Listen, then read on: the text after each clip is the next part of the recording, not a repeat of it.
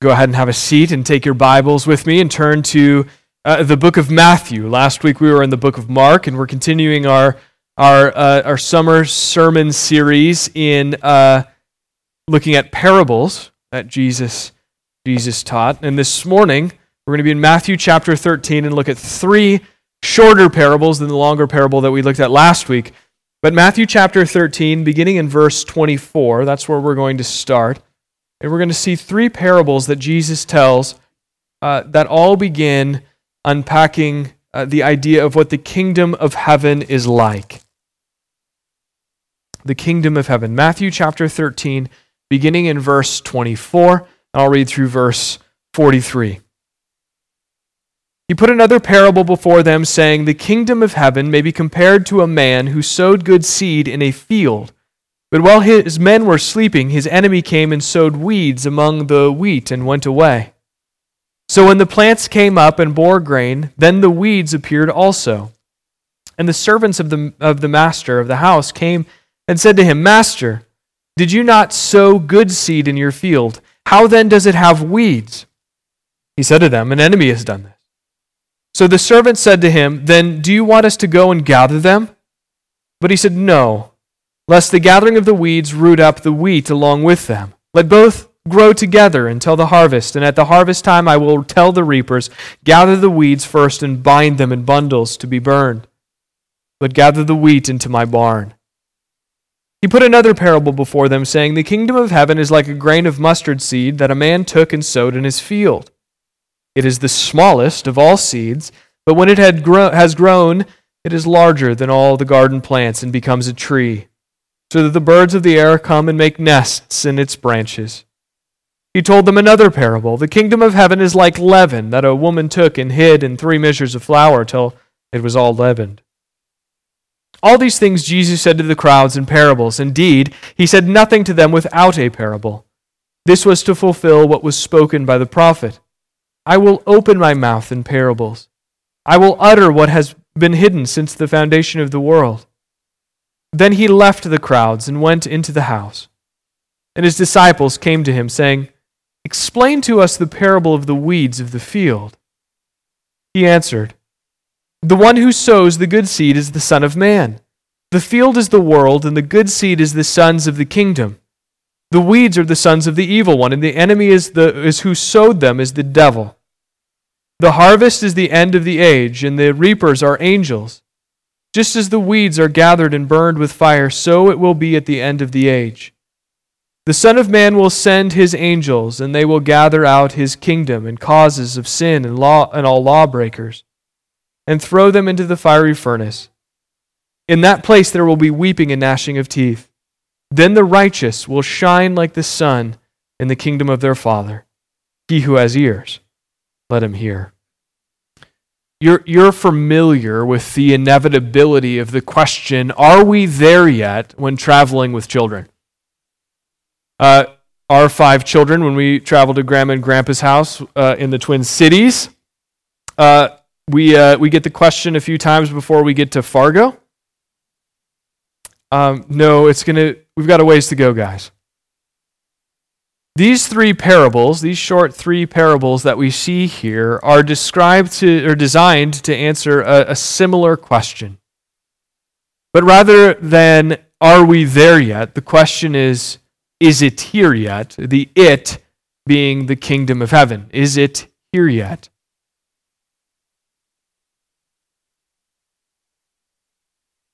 There are a bunch of these parables, a bunch of these kingdom of heaven parables. And we're going to be exploring them over the next few weeks. They all begin with the kingdom of heaven is like, or the kingdom of heaven can be compared to, and then a story. Jesus wants to display to his followers truth about the kingdom of heaven. That's why these are here. But before we dive into these parables, we need to understand better what Jesus means when he says kingdom of heaven. What does he mean by this? Because throughout all of Scripture, we see a lot of kingdom language present. There's a lot of kingdom language throughout Scripture. And sometimes they're used differently. The idea of kingdom may be used differently in different places in Scripture. So we ask ourselves, what does Jesus mean by the kingdom of heaven when we're looking at these parables? But it may be helpful for us to consider some other uses of kingdom language in Scripture, because the context is going to determine maybe a little bit of a different idea. Consider with me Psalm 103:19. That verse says, "The Lord has established his throne in the heavens, and his kingdom rules over all." Here, the idea of kingdom refers to God's sovereign reign over all of creation. God made everything. We read Psalm 24 right at the beginning of the service. God made everything, and therefore everything belongs to God. This use here in Psalm 103 points us to the fact that God is the undeniable king over the universe because he is the one who made everything. Another use in Scripture that we see could be something like we find in Daniel 2:44. The first half of that verse says, "And in the days of those kings, the God of heaven will set up a kingdom that shall never be destroyed." This idea of kingdom actually refers to a physical reign, a physical kingdom realized here on earth. This is a future reality for us as Christians, the future reality that Jesus Christ will return again to physically reign here on earth. Neither of these actually explain, though, how Jesus uses the kingdom of heaven language here in Matthew chapter 13. He's talking about something a bit different, something a bit more nuanced here. Jesus' use here in these parables is referring to a spiritual reign in the hearts of his people. Spiritual reign in the hearts and lives of his people who submit to his authority. It's not a physical kingdom. And it's not exactly the meaning of that God is ruling sovereignly over all of creation. This is the collective of God's people here on earth. The collective of God's people on earth, where the Word of God has fallen on the good soil like we talked about last week. The Word of God has fallen on the good soil and it's bearing fruit in the lives of those people. The fruit of repentance, the fruit of perseverance, the fruit of maturity, the fruit of abandoning all else to follow Jesus. This is the way that Jesus uses this phrase, kingdom of heaven, to show that he's going to establish the rule, a spiritual rule, in the hearts and the lives of his people. So back to the question, is it here yet? And when we ask the question, is it here yet? Again, the it being the kingdom of heaven. The answer that Jesus gives through these parables the answer is yes, the kingdom is here. The kingdom is present because the people of God are present. But these parables are designed to show us that the kingdom of heaven in its present state here in the world in which we live looks different than we may think. It looks different than we may think. So if we consider the book of Matthew as a whole, the book of Matthew is written to a predominantly Jewish audience. A Jewish audience that would be expecting this physical reign, a Messiah who would come to deliver them physically from the oppression and the exile that they had experienced over the course of the last several hundred years. That would be the expectation that they would have. And after the resurrection, we see that the disciples even asked Jesus a very similar question. In Acts 1:6, they asked him, they just observed Jesus dying, going into the grave, being resurrected 40 days here on earth, revealing himself to over 500 people, Paul says. And in Acts 1:6, they ask him this question right before he ascends into heaven. Lord, will you at this time restore the kingdom to Israel? They're thinking about a physical kingdom. They're thinking about the Daniel 2:44 fulfillment here. Jesus answers by saying, he kind of redirects, and he just says, it is not for you to know the times or the season that the Father has fixed by his own authority. So, no. But you will receive power when the Holy Spirit has come upon you, and you will be my witnesses in Jerusalem and Judea and Samaria and to the ends of the earth. So Jesus is saying, I'm not establishing a physical kingdom yet. I have established the kingdom of heaven here on earth by transforming or creating an opportunity for the hearts of my people to be transformed. He's laid the foundation. Jesus has laid the foundation. the spiritual renewal of God's people make the kingdom of heaven present. Those who are in Christ are citizens of the kingdom of heaven and therefore represent the kingdom of heaven here on earth. In the lead up to the second coming, when Jesus will return again to set up his physical reign here on earth. So, because of this, if we say that we're kingdom citizens, we're not at home currently. We are not at home currently. Christians are not home. We exist in what you may have heard people call the already and the not yet. The already reality that the kingdom of heaven is here and that Jesus is reigning in the hearts of his people, but that the physical realization of that kingdom is yet to come.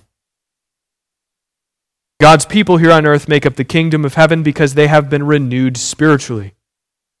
But we are waiting expectantly for the second coming of Christ, when the renewal of all creation will match what has happened internally. So we could say that the kingdom of heaven is here, as seen in God's people, kingdom citizens. We could say that the kingdom of heaven is coming when Jesus returns and sets up his physical, eternal, unopposed kingdom here on earth. But Jesus, actually, the reason I just unpacked all of that is because Jesus actually is assuming that understanding in his followers when he speaks these parables. He's also assuming that those who are listening, who are part of the crowd, who are not part of his disciples, don't understand this reality, or will not understand this reality, like we talked about last week. So Jesus tells these parables to show his followers that the kingdom of heaven will look different than what they think. This is important. To show his followers, this is the purpose, to show his followers that the kingdom of heaven will look different than what they think. And to establish in them hope that regardless of what they see around them in the world, God is achieving his purposes. God is achieving his purposes.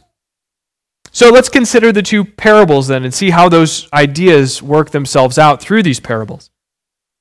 Beginning in Matthew chapter 13, verse 24 through verse 30, this is the parable of the weeds, and then Jesus gives us an interpretation here in verses 36 through 43. That's where we're going to focus our time to begin. A sower goes out to sow good seed, right? And at nighttime, this enemy comes and sows weeds among the good seed. The sower realizes what has happened, but rather than tear up the weeds or tell his men to tear up the weeds, he tells them to leave them. Because he gives a very clear reason, because I don't want to jeopardize the root system of the weeds. I don't want to jeopardize the root system of the wheat, By tearing up the weeds, we could potentially put the wheat in harm's way. And so he says, just leave them. Let them grow together. And when harvest time rolls around, we'll separate them out, we'll burn the weeds, and we'll gather the wheat into the barn. So the interpretation then that Jesus gives, beginning in verse 33, he gives us what the elements correspond to. He says that the sower is Jesus. The field is the world. The good seed are the citizens of the kingdom of heaven. The weeds are those who are outside the kingdom of heaven, or the sons of the evil one. The enemy is the devil. The harvest is the end of the age, and the reapers are the angels. What Jesus is saying then is that there are both wheat and weeds in the field. There are both citizens of the kingdom of heaven, and there are citizens of the world in the world. So as those who are in Christ, we are citizens of the kingdom of heaven. We are still in this world, but if you are not a citizen of the kingdom of heaven, then you are a citizen of the world. Now note that Jesus is saying that you either belong to God or the devil. There's no middle ground here. The field contains only wheat and weeds. There's not another option. Jesus doesn't give us another option here. Either you belong to Jesus, and if you do not belong to Jesus, the devil has claim on your life. This is the portion of the parable that describes our situation, the current reality that we live in. We live in a world, for us as those who are in Christ, we live shoulder to shoulder with those who are outside of Christ, who do not belong to Christ. These are men and women that we come in contact with who are opposed to God's purposes. And the way that you know that someone is opposed to God's purposes is that they don't submit to God's purposes. There's no riding the fence, according to Jesus. When you get an invite to a Facebook event, you get the yes, no option, but then you also get interested. There's no interested option here. It's either yes or no. Either you belong to Christ or you belong to the world. How do you know if you belong to God, though? That's the question that we answered last week. How do you know that the Word of God has fallen on good soil? And the answer that Jesus gives is that it bears fruit in your life. Again, we talked about this fruit, the repentance, the maturity, the perseverance, the abandoning all else to follow Jesus. Or you could consider what Paul writes in Galatians chapter 5, verses 22 through 23, familiar passage. This is the fruit of the Spirit. The fruit that's being born in our lives looks like love, joy, peace, patience, kindness, goodness, faithfulness, gentleness, self-control. This is the Christ-like character that will be evident in the lives of those who belong to God.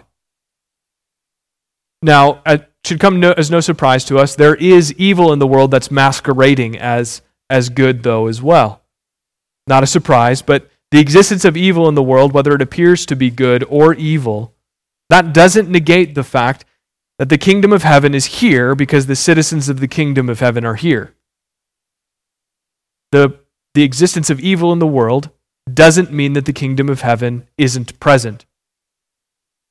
The way that we know that the kingdom of heaven is present here on earth is because there are citizens of the kingdom of heaven here on earth.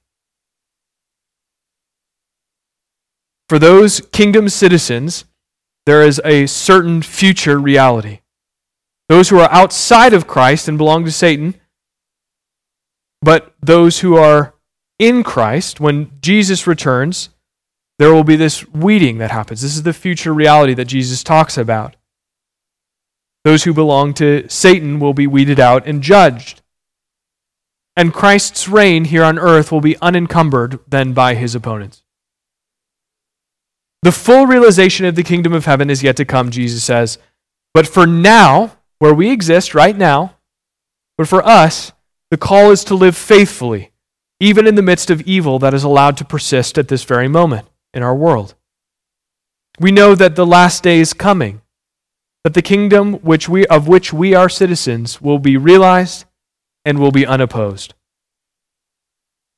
The next two parables, though, are embedded here in this passage. So we get this, we get the parable of the weeds, and then we get the mustard seed and the leaven, both of which are very short. This only takes up 3 verses here, 31, 32, and 33. 34 and 35 then go back and tell the purpose of the parables, which we explored last week, and then we get an interpretation. So we sort of have like a sandwich here, where we have a slice of bread, which is the parable of the weeds, and then we have some meat or whatever you put in the middle of your sandwich, peanut butter and jelly, in 31 through 33. And then you have the parables explained again, or the purpose of the parables explained again, and then we have another slice of bread here in the interpretation. This is important for us to see, because we should not read the parable of the mustard seed and the parable of the leaven separately from the parable of the weeds. These need to be taken together, and we need to see a clear through line here, and we will in just a moment. These parables, again, much shorter, and Matthew wants us to read them together. So Jesus compares the kingdom of heaven to a mustard seed. That's a very tiny seed. If you've ever seen a mustard seed, it's very tiny. Jesus even makes mention of that. He says that it is the smallest of all seeds. It is a tiny seed. But then we learn that it grows into a massive tree. It grows into a massive tree, and so big that it becomes a home for the birds, Jesus says. And then Jesus compares the kingdom of heaven to leaven, or yeast. Another very small thing, but it has the ability to permeate 3 whole measures of flour. Now, when I think of measures, I thought about this, and I was like, what do I think a measure is, right? I think it's like a cup of flour. A measure is like 20 pounds of flour. That's a lot of flour. So we're dealing with like 50 or 60 pounds of flour here. Just a little leaven is enough to leaven 50 or 60 pounds of flour. Something small like leaven will ultimately leaven a lot of flour. So this is the point, that very small things become very big things. The kingdom of heaven will start out very small, but will grow into something very large. When Jesus would ascend into heaven, the group that were his followers would be small. They would be very small. Jesus sends the Holy Spirit. Again, we read that text in the beginning of Acts. You see, the growth, though, from that point becomes explosive. It wouldn't take long for Christianity to infiltrate the Western world and change the world forever. But if you hear Jesus tell this parable, if you'd been in this room, remember, there's crowds here, and then he leaves the crowds in verse 36 and gives the explanation. He just goes into a house with his disciples. It's a small group of people who are understanding clearly what Jesus is talking about. These men who were with Jesus were largely uneducated. They were completely ordinary. And if I was in that room with Jesus, I think I would have been left wondering, how is this supposed to happen? This is small. There's just a few of us. Jesus' words here would describe the mystery of small, insignificant things that would become the largest of things. Small, insignificant things that become the largest of things. Jesus doesn't want the disciples to worry about how a mustard seed goes from a mustard seed to a large tree where birds find their home. He doesn't want them to give their attention to how a little leaven leavens a ton of flour. Jesus wants his disciples in the moment not to understand how, but to understand that it will. To trust that it will. The kingdom of heaven will grow, and it will become unignorable. The spiritual reign of God in the hearts of his people who submit to his authority will become unignorable. 12 ordinary men in a house hear Jesus say this.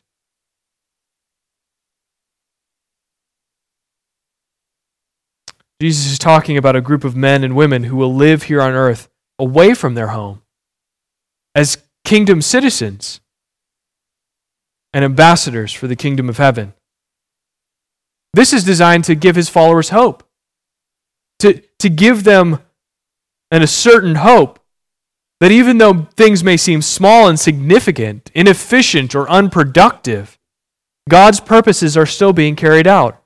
Now, we've had the benefit, we're in 2020, we've had the benefit of seeing this actually work itself out over the last 2,000 plus years, where something small, time and time again, this small little thing that began in this house with these 12 men, the Holy Spirit descending on them at the beginning of Acts, has the ability to transform cultures with the gospel of the Lord Jesus Christ.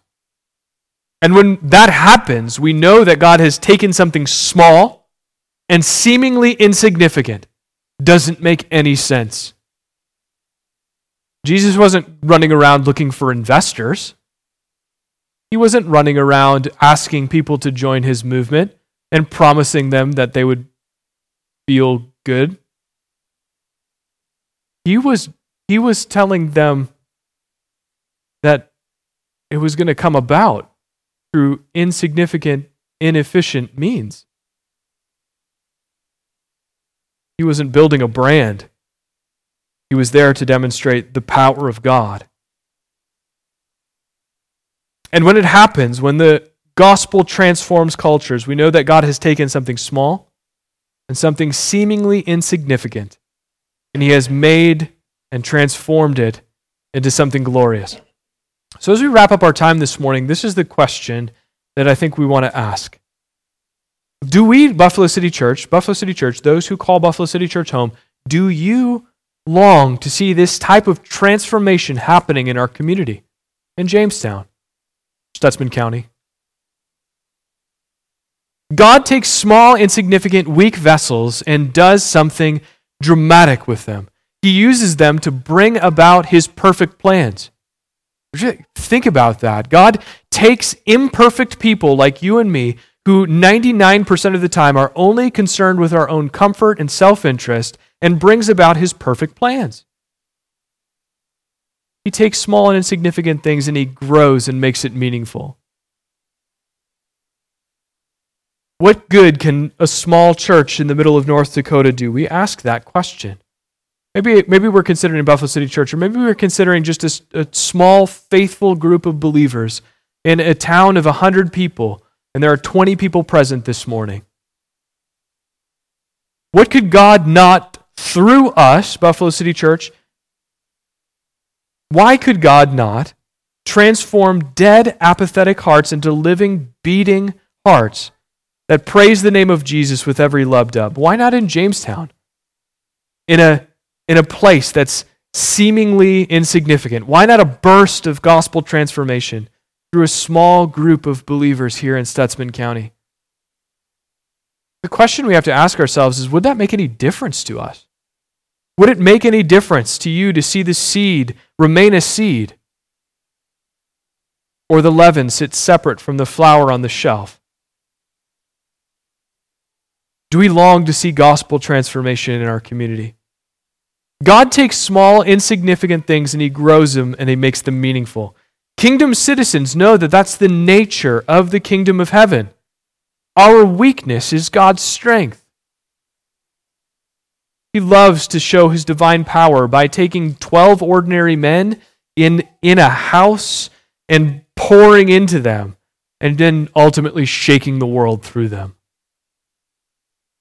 Would it be His good pleasure to show His divine power by taking a small amount of us in this room and shaking the city of Jamestown, shaking the county of Stutsman, or the state of North Dakota? Would it be His good pleasure to allow us to make not just a Sunday morning dent, but a global impact? We ask, what do we have to offer? And the answer to that question, thankfully, is nothing. Paul writes in 1 Corinthians 1:28, he says, God chose what is low and despised in the world, even things that are not, to bring to nothing things that are. That's kind of humiliating. But it's important for us to realize. What do we have going for us? We're like mustard seeds in leaven. We may be a place that is not all strategic or efficient. But these are the conditions through which God loves to display His power. Would He create in your heart, would He create in my heart this morning a willingness to be vessels through which men and women of Jamestown would be shaken from their spiritual apathy into lives that exalt Christ above all else? My prayer is that He would. And if you would rather just live uninterrupted by all of this, my prayer is that God would give you such a spirit of discontent, that you wouldn't be able to rest until your life is wholly submitted to Him and His purposes. Small church in a small town, largely forgotten state. Tell people you're from North Dakota when you're on vacation and they couldn't find it on a map. Would God do unexpected and unprecedented things through those who are kingdom citizens here in this room? The final point that I want to make comes out of the parable of the weeds. I think that, again, this parable is designed to show us that we shouldn't lose hope, that we should not lose hope. There's a lot of big issues in our world right now, a lot of things going on, and there's a whole host of things that we're thinking about as individuals, as a country. There's political unrest. We've dealt now several months with the global pandemic. There's deep-seated racial tensions across our country. There's rampant secularism and individualism. There's hatred growing for God and His people. We're getting peppered with these narratives all day, every day. The hope is this, though, that the present evil that is so apparent in our world doesn't mean that the kingdom of heaven isn't here. The evil that is present and prevalent in our world doesn't mean that the kingdom of heaven isn't here. Jesus says that it is. There is fruit being brought about, Jesus says. He established His kingdom, and He will come again to see it fully and physically realized here on earth for all of eternity. God's perfect plan is being carried out no matter what the world says around us. Would you rest there with me this week? Would you put your hope there this week with me? Would you rest in the full certainty of hope and the promise that Jesus is coming soon? Jesus says in Revelation 22:20, he says, "Surely I'm coming soon." He says it that directly. And along with the Apostle John, who bears witness to these words of the risen Christ, may we say, Amen. Come, Lord Jesus. Let's pray.